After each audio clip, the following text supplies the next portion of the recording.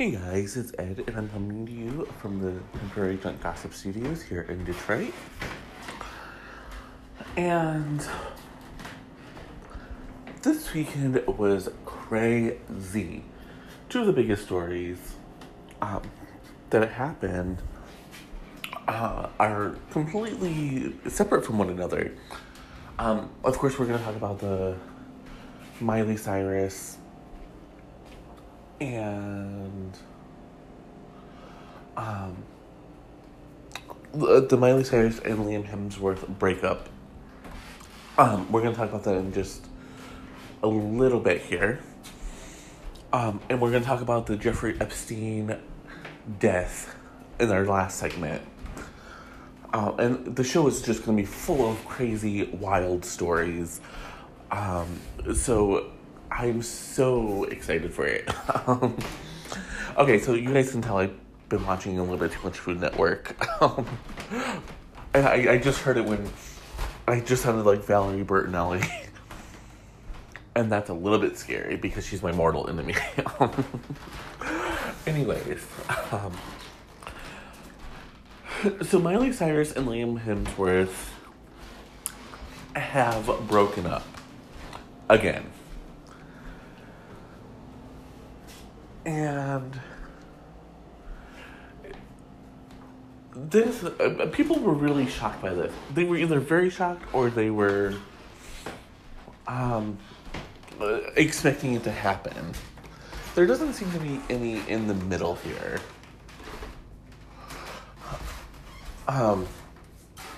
Truthfully, there really doesn't seem to be any in the middle. So, what happened?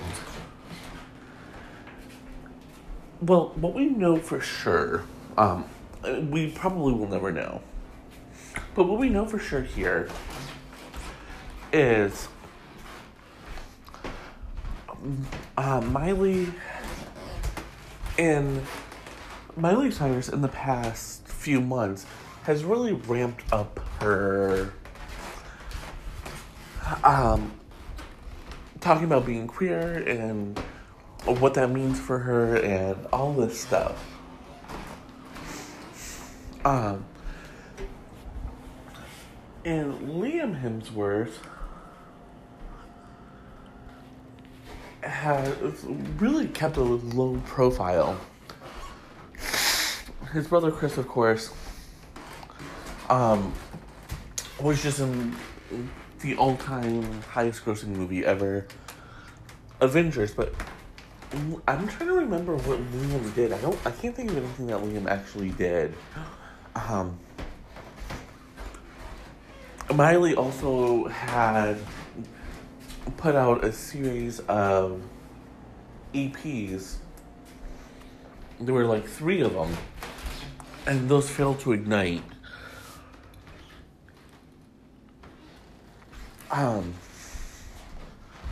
So there's been some talk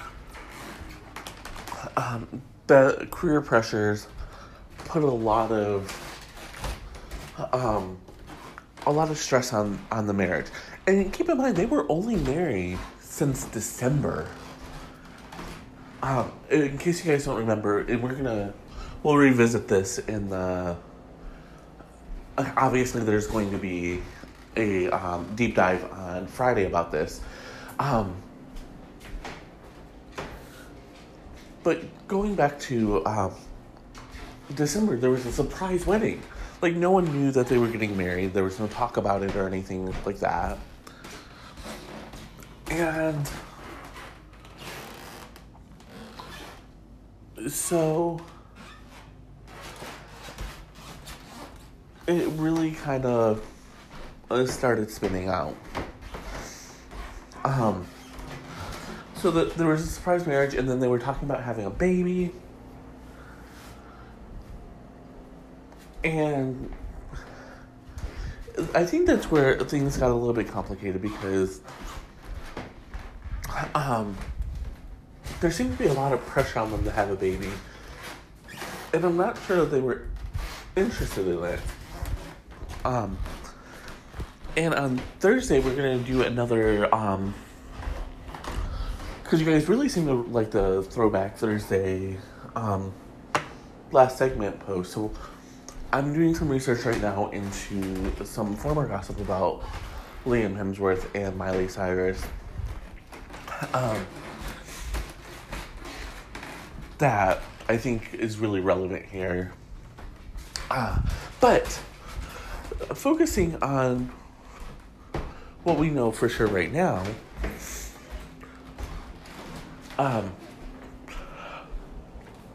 they broke up, and there have been a ton of pictures of her kissing Caitlyn Carter, who happens to be Brody Jenner's ex-wife, or soon-to-be ex-wife. Although that's a whole other story that's really complicated. Because apparently they were never really married. And as I'm saying all this, I'm realizing this whole thing would make a really good companion book. So I may have to talk to Will about that. Anyways. I'm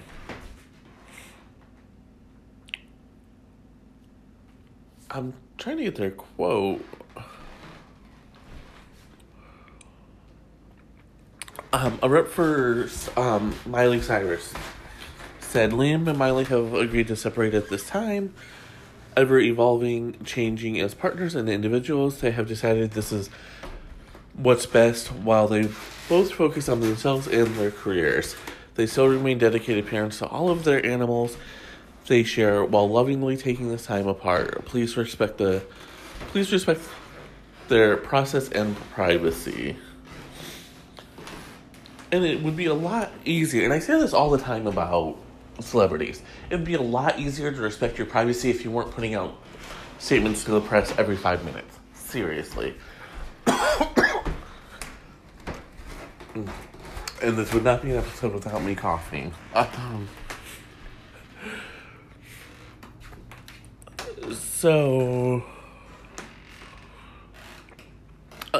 This was put up on Instagram by Miley.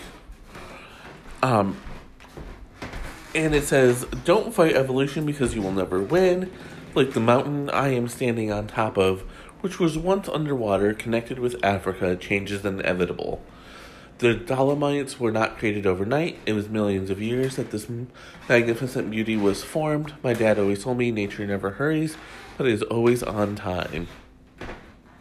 It fills my heart with peace and hope knowing that this is true. I was taught to respect the planet and its process, and I am committed to doing the same with my own. So, again, this has to be about the career. I don't think anyone's ever going to be able to convince me that it's not, because there are just too many things that are leading me here. There's just so many things that suggest that this is most definitely a career-related breakup and not over cheating, as some have speculated, especially when the Caitlyn Carter pictures and Miley kissing came out, or the Caitlyn Carter and Miley Cyrus kissing pictures. Ooh, I will get this right today, I swear.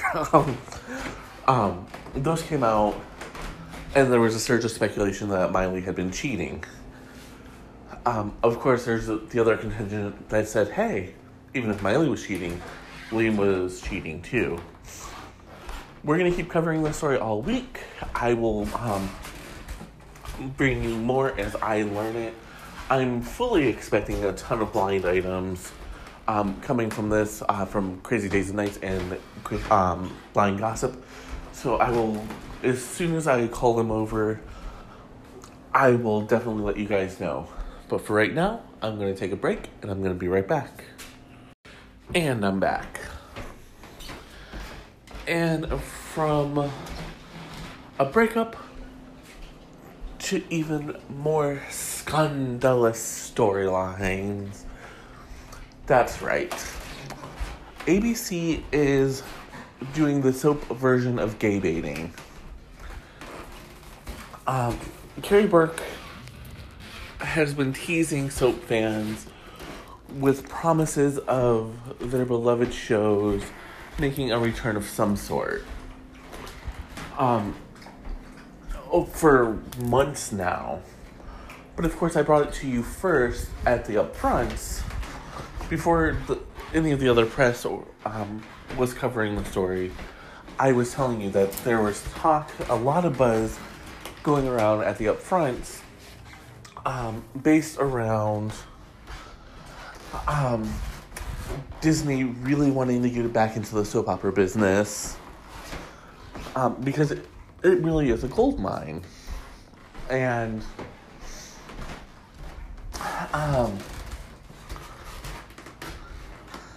so what they've been doing is they've been kind of seeing how fans feel, seeing how General Hospital performs, and honestly, General Hospital is, despite the unevenness, creatively, is probably one of the most stable rating-wise shows out there right now. The others fluctuate quite a bit, but General Hospital really has been kind of steady. And I think when I last looked at the ratings, it was like a week or two ago. Overall, GH seems to be, on any given week, one of ABC's highest rated shows, period. That's daytime or primetime. So I'm really curious as to what's going to happen here. So why am I bringing this up? Well, my sources from within ABC are stating that they're starting to put feelers out to former AMC stars at the very least. I haven't heard anything about One Life to Live yet, but I'm hearing that former All My Children stars have been approached about possibly reprising their roles. And Jacob Young, who played JR until the show's end, went on Instagram and basically admitted it. His post was basically saying, keep letting them know that you're interested, that you want to see me on the show, yada, yada, yada. Now, of course, there's nothing saying that this is definitely going to happen. But when stars like Jacob Young start to speak out, and Jacob Young, for the record, has not had downtime since All My Children ended. He reprised his role as Rick over on The Bold and the Beautiful. And then when he went down to recurring over on The Bold and the Beautiful,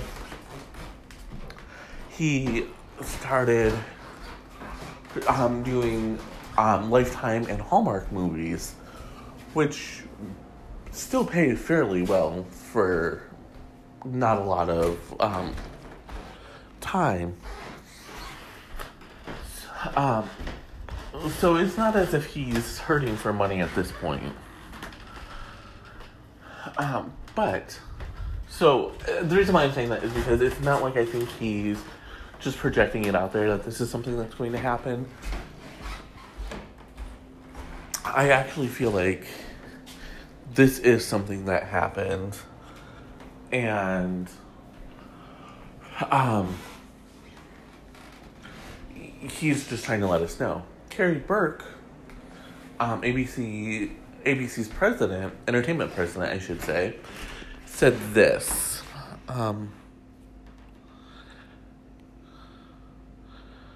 There's nothing I can report definitively, but I can tell you it's something we're thinking about and looking into and having conversations about. Should there be the right opportunity, we will revisit. We're really looking at everything, other models and ways of telling those stories. Essentially, I think what's going to happen, I would definitely look for all the old episodes of All My Children, One Life to Live, Port Charles, The City, Loving, General Hospital. I think I may have said that one. I don't remember. Anyways, all of those ABC shows, they're going to end up on Disney Plus. And I'm going to venture a guess that there could be that could be how they are brought back as an incentive for people to sign up for the new streaming service. As always, I'm going to stay on top of this story and let you know as soon as I know anything. For right now, though, I'm going to take a break, and I'll be right back. And I'm back. Also, if I had planned this better, we could have done both breakup posts and then talked about the soaps. But, such is life. This shit happens. And technically, this isn't a breakup. At least not yet. Page 6 is reporting that the relationship between Barry Manilow and Gary Keefe, his husband of just a few years, but they've been together like 40 years old. They were together for 40 years and then they got married. But they're reporting that there's a strain on the relationship right now because Barry Manilow has a residency at he has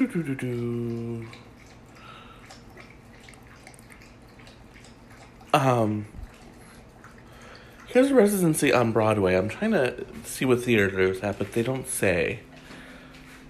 But anyways, so the whole reason why they're having this marital strife is because Barry Manilow only wanted to do a very short engagement on Broadway. 10 days, or somewhere around there. And Keefe, who also serves as Barry's manager, pushed for a much longer engagement like Bruce Springsteen's, thinking that they were going to be rolling in the dough. Now, there does seem to be some sort of confusion here because according to the Broadway grosses that I've read, Barry Manilow is not looking out into a quote-unquote vast of empty seats or an ocean of empty seats that the Page 6 source is alleging. When I last looked, he was his show brought in a lot of money. It was, again, these are figures that are a little bit older, but they were filled to or near capacity. I don't know, maybe there was a drop-off in business, which is always possible. And I don't know who they're aiming the show at. While Barry Manilow has really great songs, truly one of the great American songwriters, I'm kind of confused as to who the show is aimed for. Bruce Springsteen was aimed squarely at baby boomers who were nostalgic for the 80s when they were young and having fun and whatever. Morrissey is kind of one of those enigmas who taps into every generation. But his limited engagement, first of all, made it must-see. And not only was it must-see, but he was hitting the hipster crowd. And pulling in all those people. That being said, like I truly believe in Barry Manilow is one of the greats. I would love to have a jukebox musical based on his songs. I think it would do really, really well. But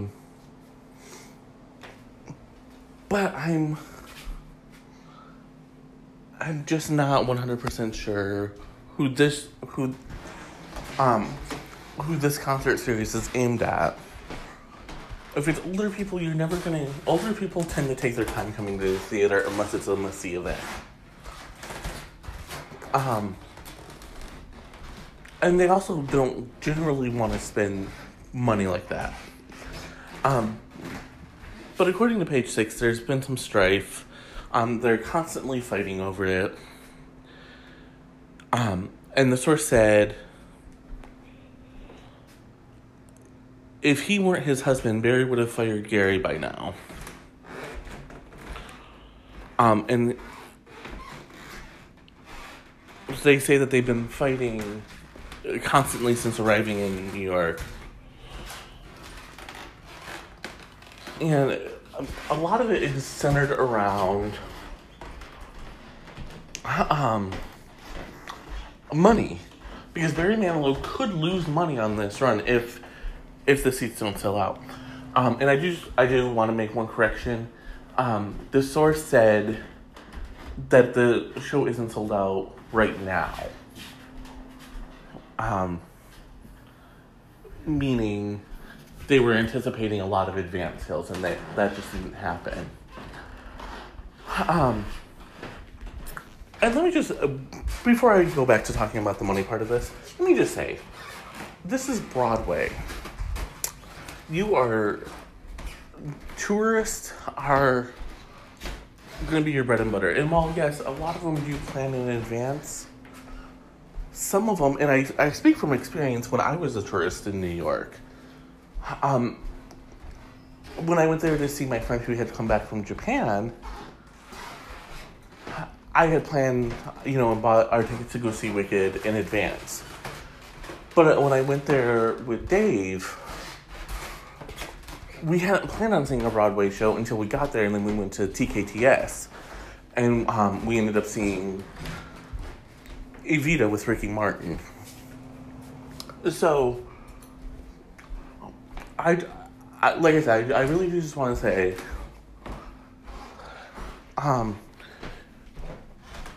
advance sales are not an indicator that a show is going to flop or be successful.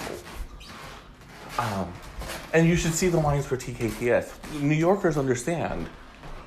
Times Square, Lincoln Center, wherever there's a TKTS stand at certain times of the day, if you're not already there, you avoid it. But going back to the money part of this, I really have to say, I'm a little shocked that they work together, because you're not supposed to work with your spouse. I, for one, definitely could never work with my spouse. I'm sure I'm going to love him to death. And I'm sure that he's going to be the greatest man in the world. But when it comes to my business, we're never going to see eye to eye. And that's why I need someone who I'm not married to, because I don't want to be coming home and fighting or putting that kind of strain on my relationship. My hope is that I marry a fellow writer who understands. Sometimes I need to, be by myself when I'm being creative. Other times, I like to be in a group. And who I can talk about the business part of it with the knowledge that it's always going to end up being me. I'm really hoping that Barry Manilow and Gary Keefe work this out, and I understand that there's going to be a lot of pressure, but one of the things I don't understand is, the article says, Barry Manilow may end up losing some money, but his husband is going to be raking it in. If they're married, doesn't it even itself out then? I don't understand what's happening here. But what I do understand is I'm going to take a break, and I'll be right back. And I'm back. And this story is just hitting the wires right now. It's very interesting. And I think very complicated in a legal sense of the word. Because none of it makes sense. So, Tobey Maguire wasn't always Spider-Man. And Leonardo DiCaprio wasn't always an Oscar-winning actor of huge blockbusters. I know this may come as a shock to some people, but it's true. In the late 90s, both men were making their way up the ladder, and they were actually very good friends. They were part of a club that had been dubbed the Pussy Posse, because allegedly they went through so many women and whatever. But, and you knew there was a but coming, it wasn't all champagne and swimsuit models. They had hooked up with a couple of the other guys by the names of Dale Wheatley, and there's one more.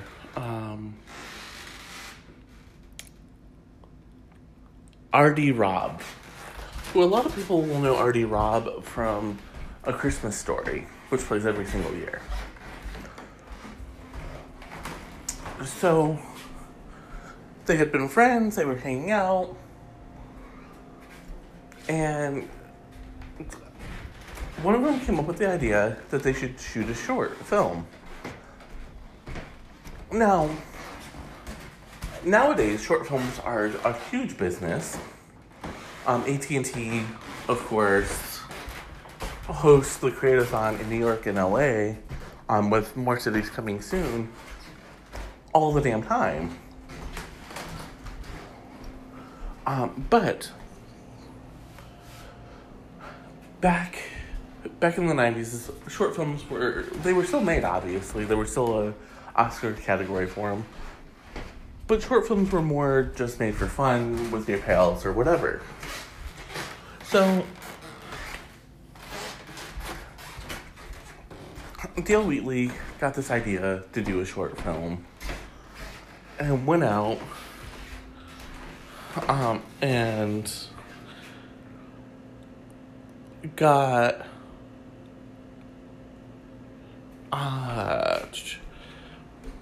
he borrowed the money from the guy who created the Happy Meal.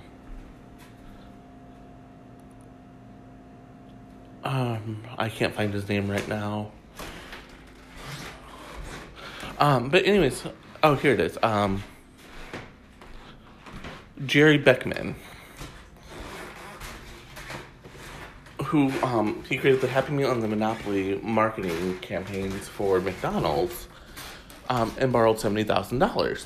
Now, I don't know why in the world you would borrow $70,000 if you were only planning on making a short film. Will and I made a short film, and we spent maybe $30 total. And that's a little bit on the high side. So, yeah, I'm really confused as to what happened there. But, moving along, so they ended up shooting this movie called Don's Plum.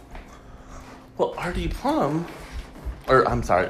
Robb ended up cutting it into a feature, which initially allegedly upset Leonardo DiCaprio and Tobey Maguire, because it was an ad-lib movie, and they were afraid that people were going to see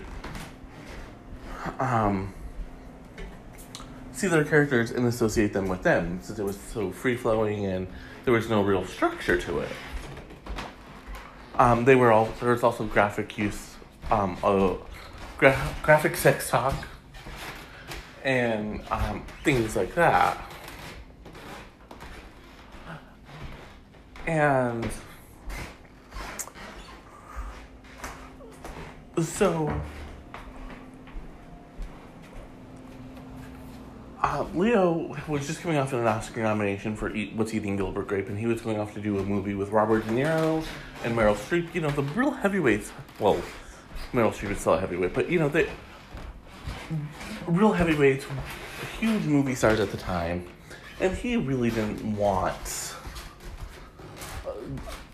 a quote-unquote bomb on his record at this point. Up to this point, he had been very methodical about how he chose his movies and the kind of roles he was taking, much like he does today. And he didn't really think that there was enough for a feature film. Tobey Maguire was very much the same way. You know, he thought that they were just fooling around, making a video for themselves, you know, whatever. So as Wheatley and Rob cut this, they were both like, whoa, no, not cool, dudes. And then Wheatley put out a press release that Variety picked up, and that really sent Leo DiCaprio and Tobey Maguire over the edge. But it attracted the attention of the likes of Harvey Weinstein and other investors. They were asked to go to different festivals, including Sundance, where they were gonna show their film. And according to Wheatley, they screened the video for Leo, and he had a rollicking good time, but was still not convinced that he should allow this to happen.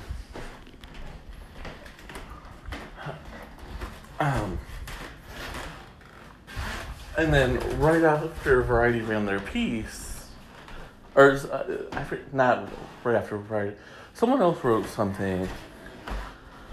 There was another piece. Toby was pissed off,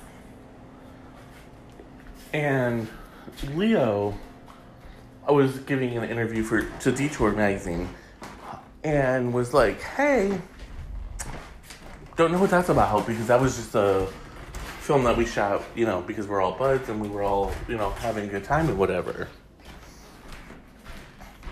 As soon as Leo said that, Harvey Weinstein backed out. It was dropped from Sundance. And Wheatley sued Leonardo DiCaprio and Tobey Maguire, claiming that they knew about the movie in advance and whatever. Leo and Tobey countersued and said, "Hey, no.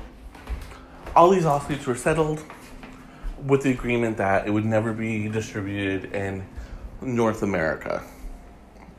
I don't know why they didn't go for around the world. I don't think it was a concern at the time.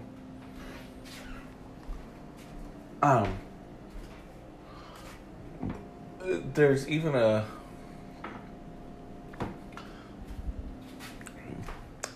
chance that they figured if it wasn't going to be distributed here, the rest of the world would be cut off.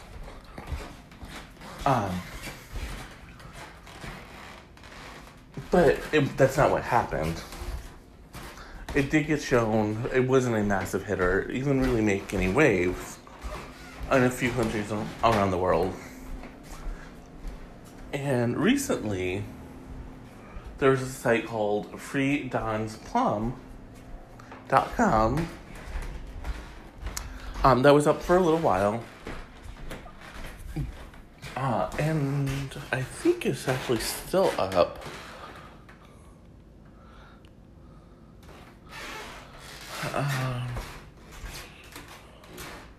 Yeah, the site is still up. But The video is not available because Leo and Toby sent paperwork to Vimeo and said, hey, the not cool, man. And the quote that really needs to be talked about, or not talked about, but there's a bunch of quotes. If you want to read more about the story, it's on the New York Post. But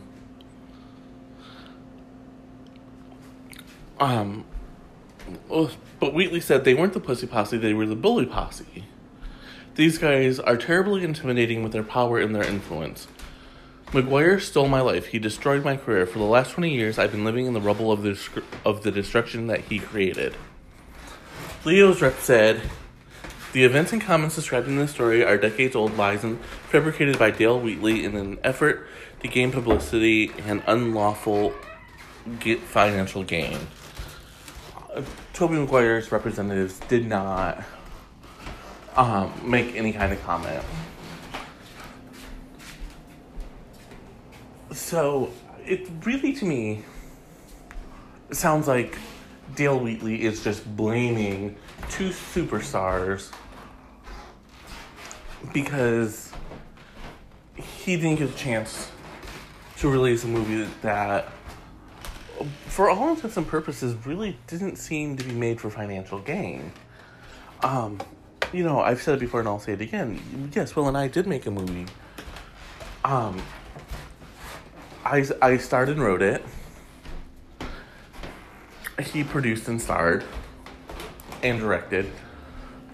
Using that as an example, we both knew going in what we wanted to do. We're working on another big project together as soon as we can get some financing together. But we both have... We've both really... talked about what the business plan is and what we want to do going forward. And that's what should have been done here. There should have been contracts and everything drawn up if you wanted a professional movie made. That's why I believe Leo and Toby when they say this was just a short film made by buddies, not something that was supposed to be an all-encompassing thing. But I'm going to take a break right now, and I'm going to be right back. And I'm back. And, I've been asked a lot, more recently, about why I write erotic stories and or articles. And the answer is actually very simple. Money. With very little marketing, they sell themselves. Literally, if you look at Vocal, I have a ton of articles on their filth section. Almost none of them have received promotion. And when they do, it's basically just Twitter with a few hashtags. But as I was looking over my stats,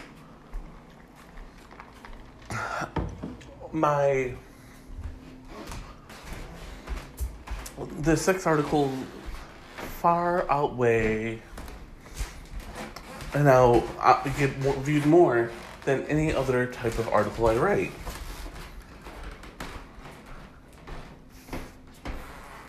Now, people are kind of saying, well, why is that, It goes back to the old adage, sex sells. And I know people don't like to hear that, but it's the honest to goodness truth.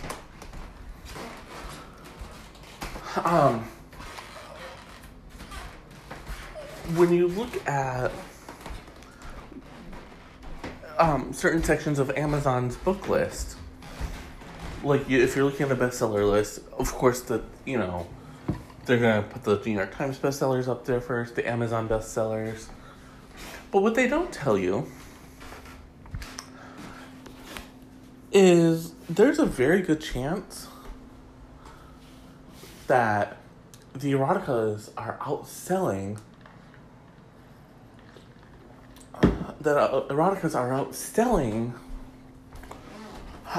traditional romance books and the thrillers, mysteries, etc. that they're pushing as quote-unquote bestsellers. In fairness to Amazon, their Amazon chart is mostly based on sales. So far as I can tell, sales and reviews. But that's the thing. People will buy erotica, but they won't always leave a comment or on an article or a review. Now, some people do. Some people don't care, whatever. And those are great people. But they don't always leave comments and reviews. So, how do I know that erotica sells? First of all, I did my research. E.L. James showed us that erotica sells. She took Twilight fan fiction and turned it into a $1 billion empire. I'm probably the first person to call it a $1 billion empire, but let's be real here. 50 Shades of Grey will continue to sell for a very, very long time. Possibly until the end of time. I don't think it'll ever be as big as Harry Potter, and the Sorcerer's Stone, which, if I recall correctly, has outsold the Bible at this point.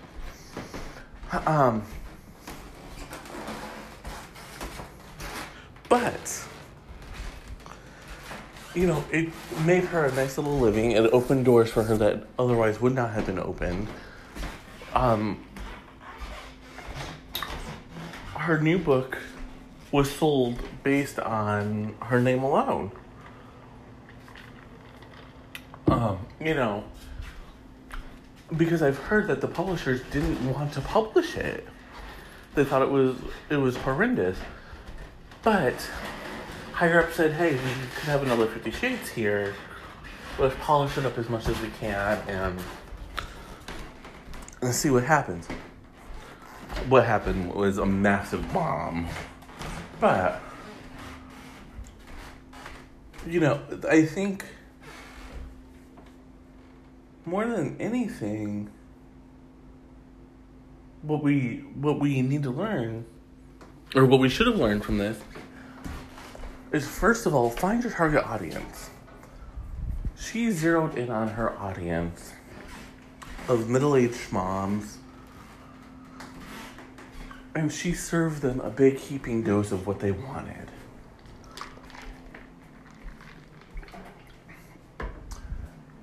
Even if they would never admit it, like, you know, before it became really popular, people were reading it on the Kindle or the Nook, or putting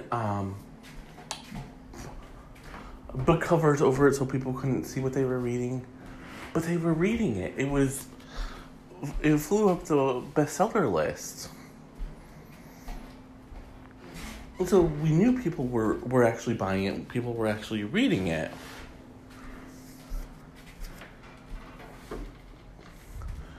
What I've seen happen is there are some writers who are so opposed and so brutal towards romance and erotica that they try to avoid it altogether.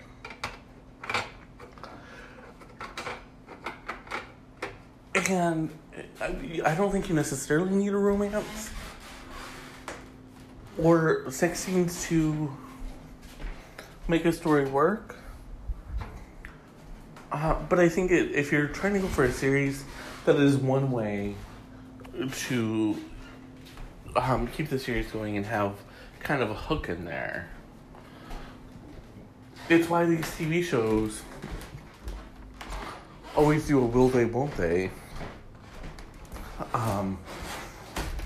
plot line to keep people hooked in.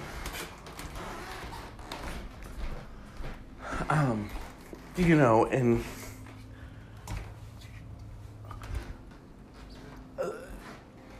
I've heard some straight guys will say, well, yeah, there's gonna be sex scenes. Bitches need to get fucked. That might work for the dude bro demographic, but eventually those dude bros are going to grow up. And the problem with that is, because I already had the argument, well, there's always going to be more dude bros coming around. 100% true. Not arguing that. But what generally happens with dude bros is they grow out of it, and they grow into men who are not all about screwing. Or if they are, they're a little bit more respectful about it. If we look at Leo DiCaprio, who we were just talking about in the last segment, he was a dude bro for a while. Allegedly a gay dude bro, but we're not going to get into those allegations right now. But what we've seen is, as he's gotten older, he still gets made fun of because he goes for young models.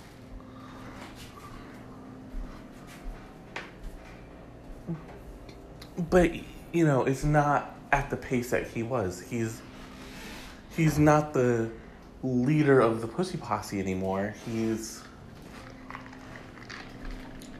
more relaxed and mature about things.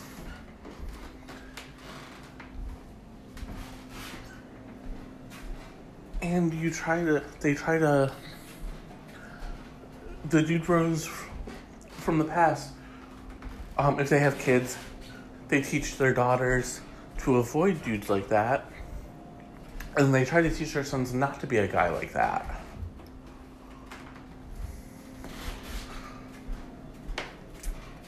And the other problem with going after a dude bro is they don't tend to read.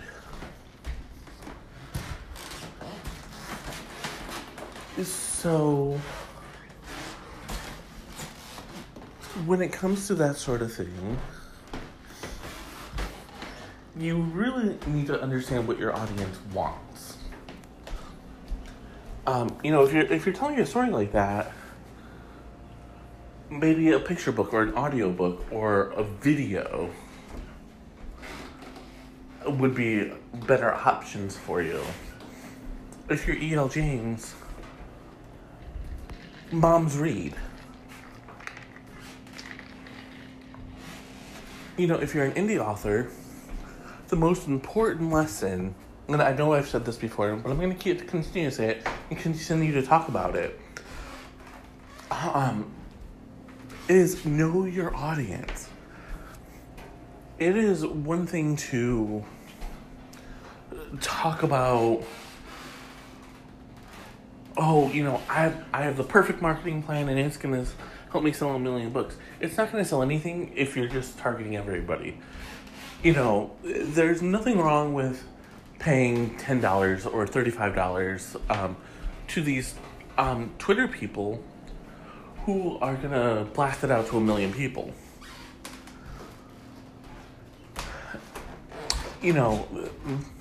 Maybe that will help sell a couple extra books. Maybe it won't. But you really do need to experiment with it. But on the other hand, if you're gonna throw $35 for a month at, just blasting out to their 1 million followers, great. But take another $20 or $30 and have a target in mind. Um, I'm working on a short story collection right now. It's a short story. I'm taking. I was inspired for one by this cool idea I had about a spell in D&D that I play with Will, and so I kind of took that concept and spun it into a short story.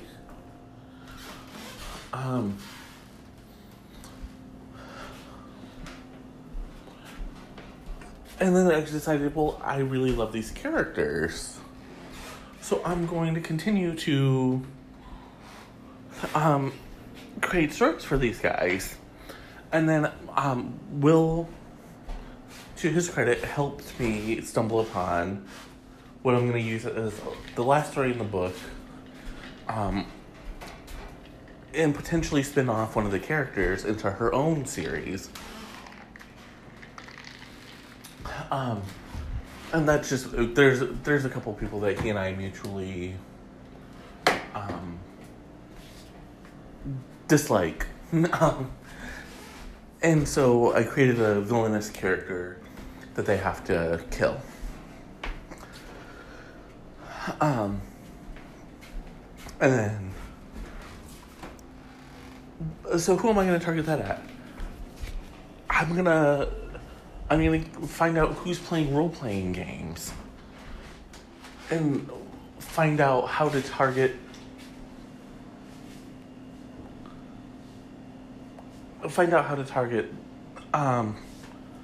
them.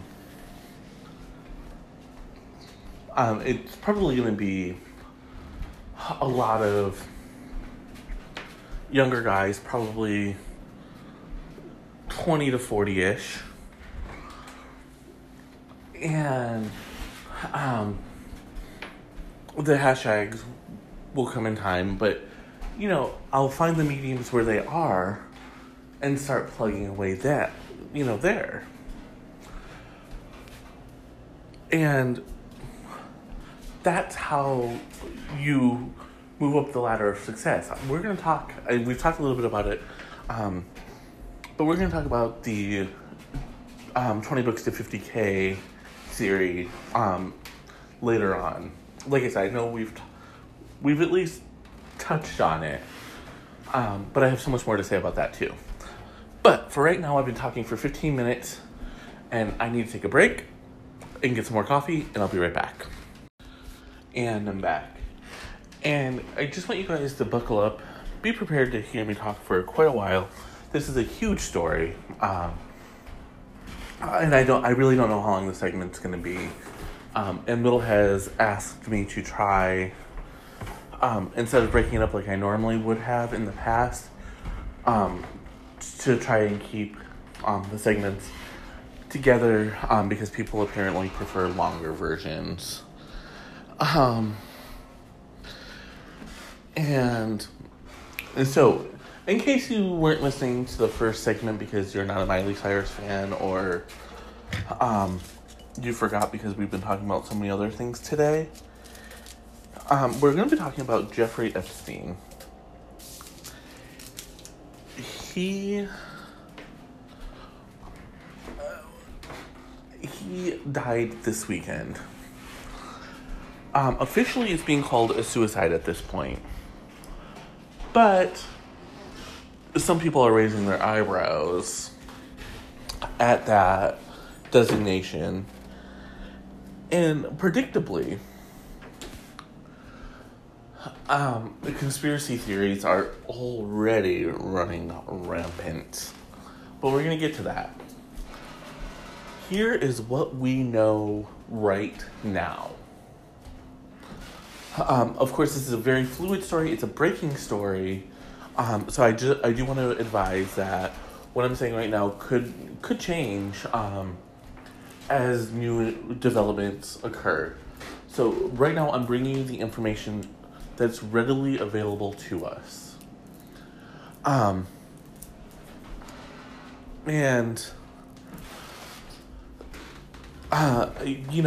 The obviously the very first thing was Saturday morning, the headline that went across America. I got it through Apple News.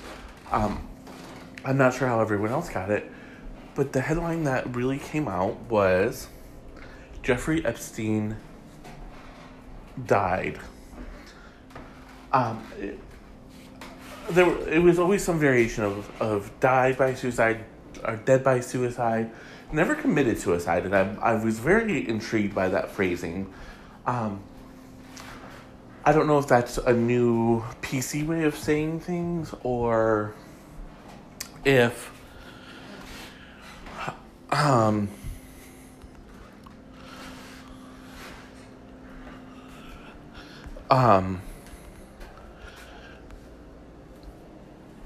you know, if I'm missing something, but I always thought it should be Jeffrey Epstein committed suicide, not dead by suicide.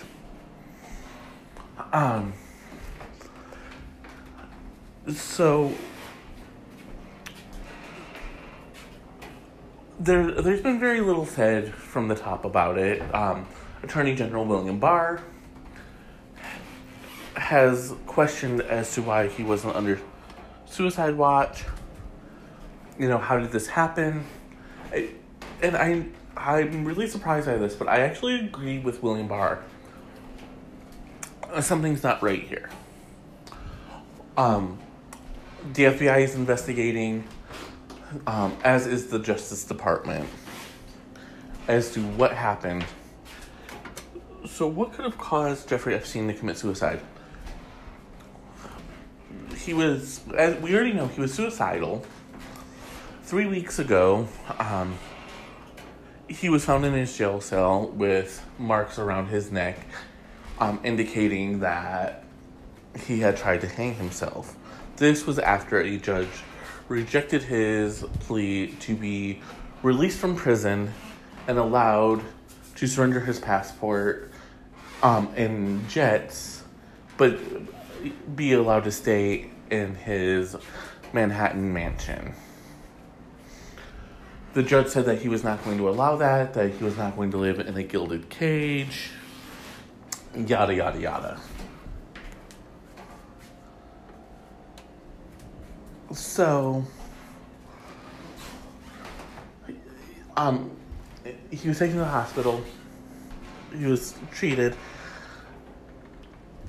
and he should have been on suicide watch for a while. About a week before his death, he was taken off of suicide watch. There was no reason given for why he was removed from suicide watch. And we know that the prison did not follow protocol. Epstein did not have a cellmate. And he was not checked on every 30 minutes like he was supposed to be. Now, there are some more things that we're going to talk about in just a couple minutes, but you can kind of see where this could be the groundswell for conspiracy theorists to start really having a field day.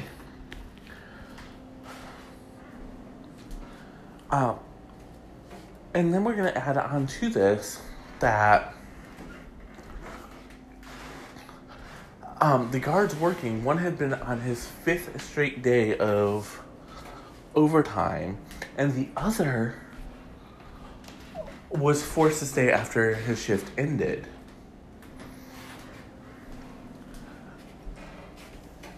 And,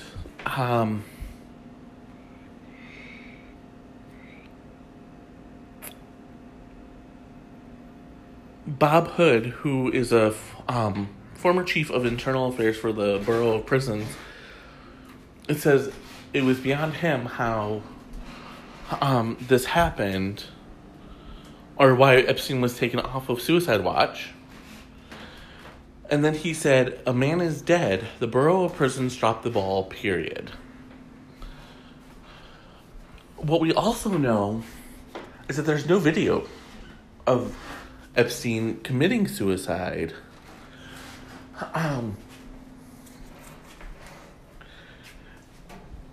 So, I know a lot of people are going to say, well, okay, but here's the thing. There are video cameras all over, but they're pointed away from the cells and, mainly watching the area.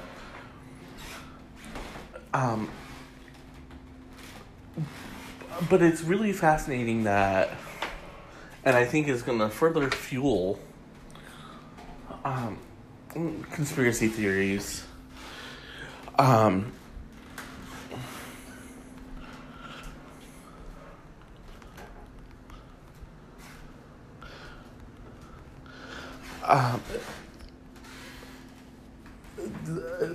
It's going to further fuel conspiracy theories that someone had him bumped off. And since I've mentioned conspiracy theories like 40 times in 7 minutes, let's jump into some of these. The wildest one I've read yet, it is also kind of the most intriguing one, if you ask me, is that Jeffrey Epstein's not really dead.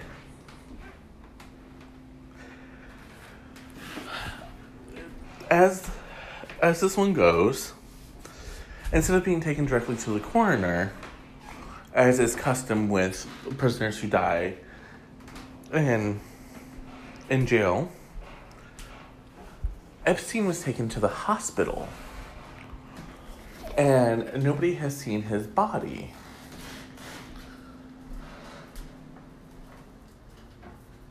Now, people may be shaking their heads and saying, okay, this is really a crazy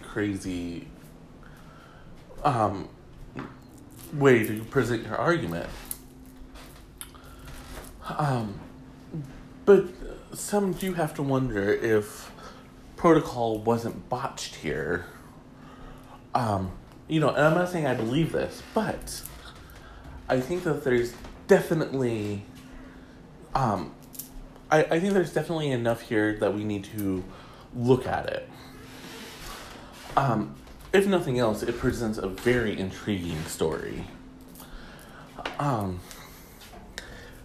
So what people are saying is Epstein's powerful friends, whether you believe that he was besties with Bill and Hillary Clinton, or he and Trump were still on good terms,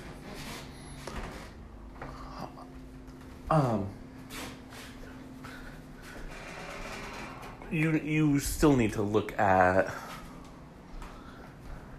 this. You still need to look at how he could have done this. Like I said, it's a very intriguing story, and he certainly had powerful friends. In the 2,000 pages of documents that were released on Friday, just before his suicide, or before his death, names were dropped. Trump's name was brought up, and no, he was not exonerated. We'll talk about that at a later date. But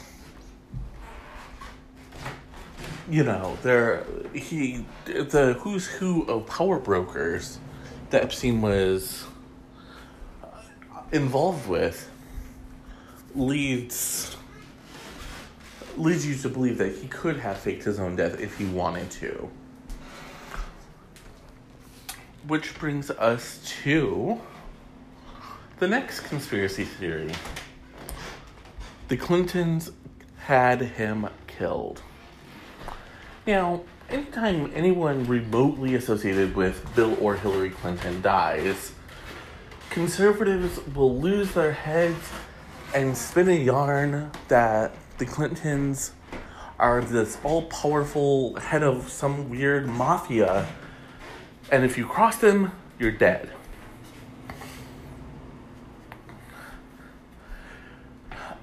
And that's exactly what's happened here. conservatives all over started blaming Hillary for the death of Jeffrey Epstein because her emails. No.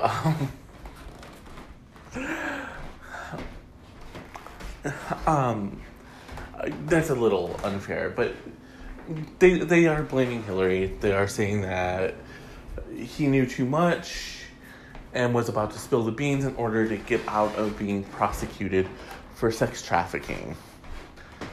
And she wanted to silence him before he said too much. Not sure that actually makes a whole lot of sense at this point, but it's out there. And they say, because she was Secretary of State, Bill Clinton is a former president, that they still have a lot of power and influence over the Department of Justice and then the Bureau of Prisons.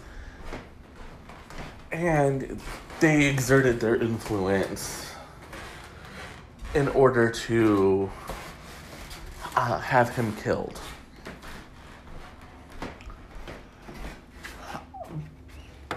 But there's another contingent, and this one, if I believed in these, this one would actually almost have me believing. Are you ready for it? Of course you are. Donald Trump had Jeffrey Epstein killed. Now, this one is basically from the far left, and the way this one goes is essentially Trump has already admitted that they had a falling out over a business deal gone awry about 15 years ago. And anyone who knows Donald Trump knows he holds a grudge. And now, as the occupant of the White House, he wields the power to be able to take care of his enemies in any way he sees fit. He's already threatened to have Hillary Clinton investigated because he didn't like that she ran against him and called him on his bullshit.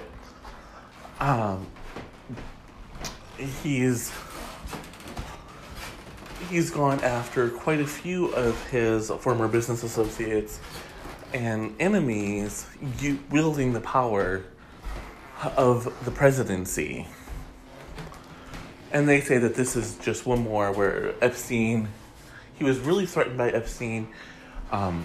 Epstein was much wealthier and had much more influence and could have had some very troubling secrets that he wanted to keep hidden. Again, there's nothing substantiating this. But it is one of those that are out there.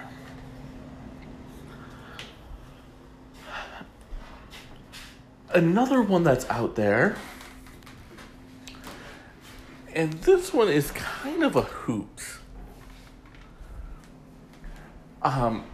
is that Prince Andrew had him killed. Now,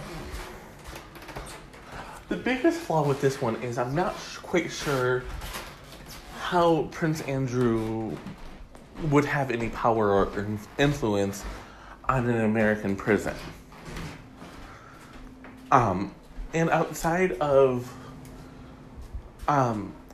Ghislaine Maxwell providing them both with underage girls to screw, I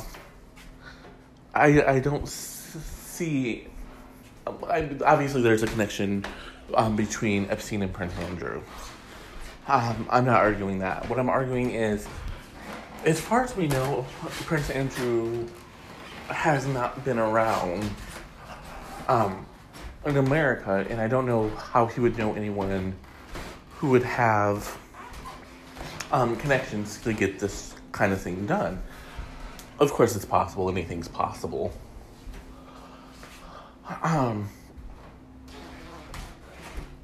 But as it goes, Prince Andrew was on the ropes because with Epstein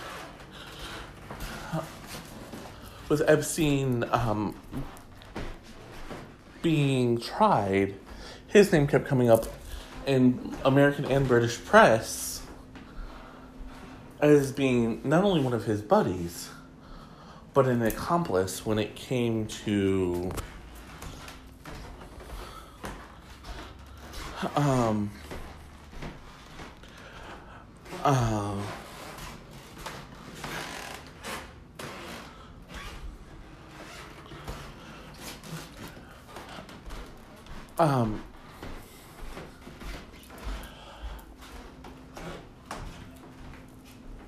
when it came to I'm sorry, I just lost my train of thought.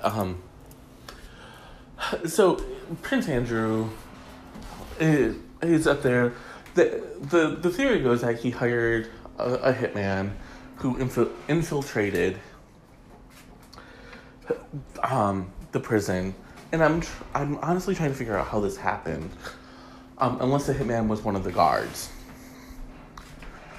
and if one of them ends up dead, then I think we need to start looking at some of these conspiracy theories rather a little more closely. And then there's the most logical theory of all, and that's Jeffrey Epstein committed suicide because he was facing 50 years in prison for raping underage girls.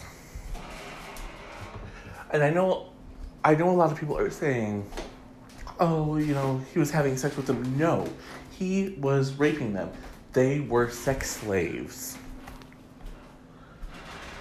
And I don't think I can make that any more clear. They were sex slaves for Jeffrey Epstein. And as more and more of his crimes were being revealed and his powerful friends were turning on him, it's not hard to believe that it's not hard to believe that they would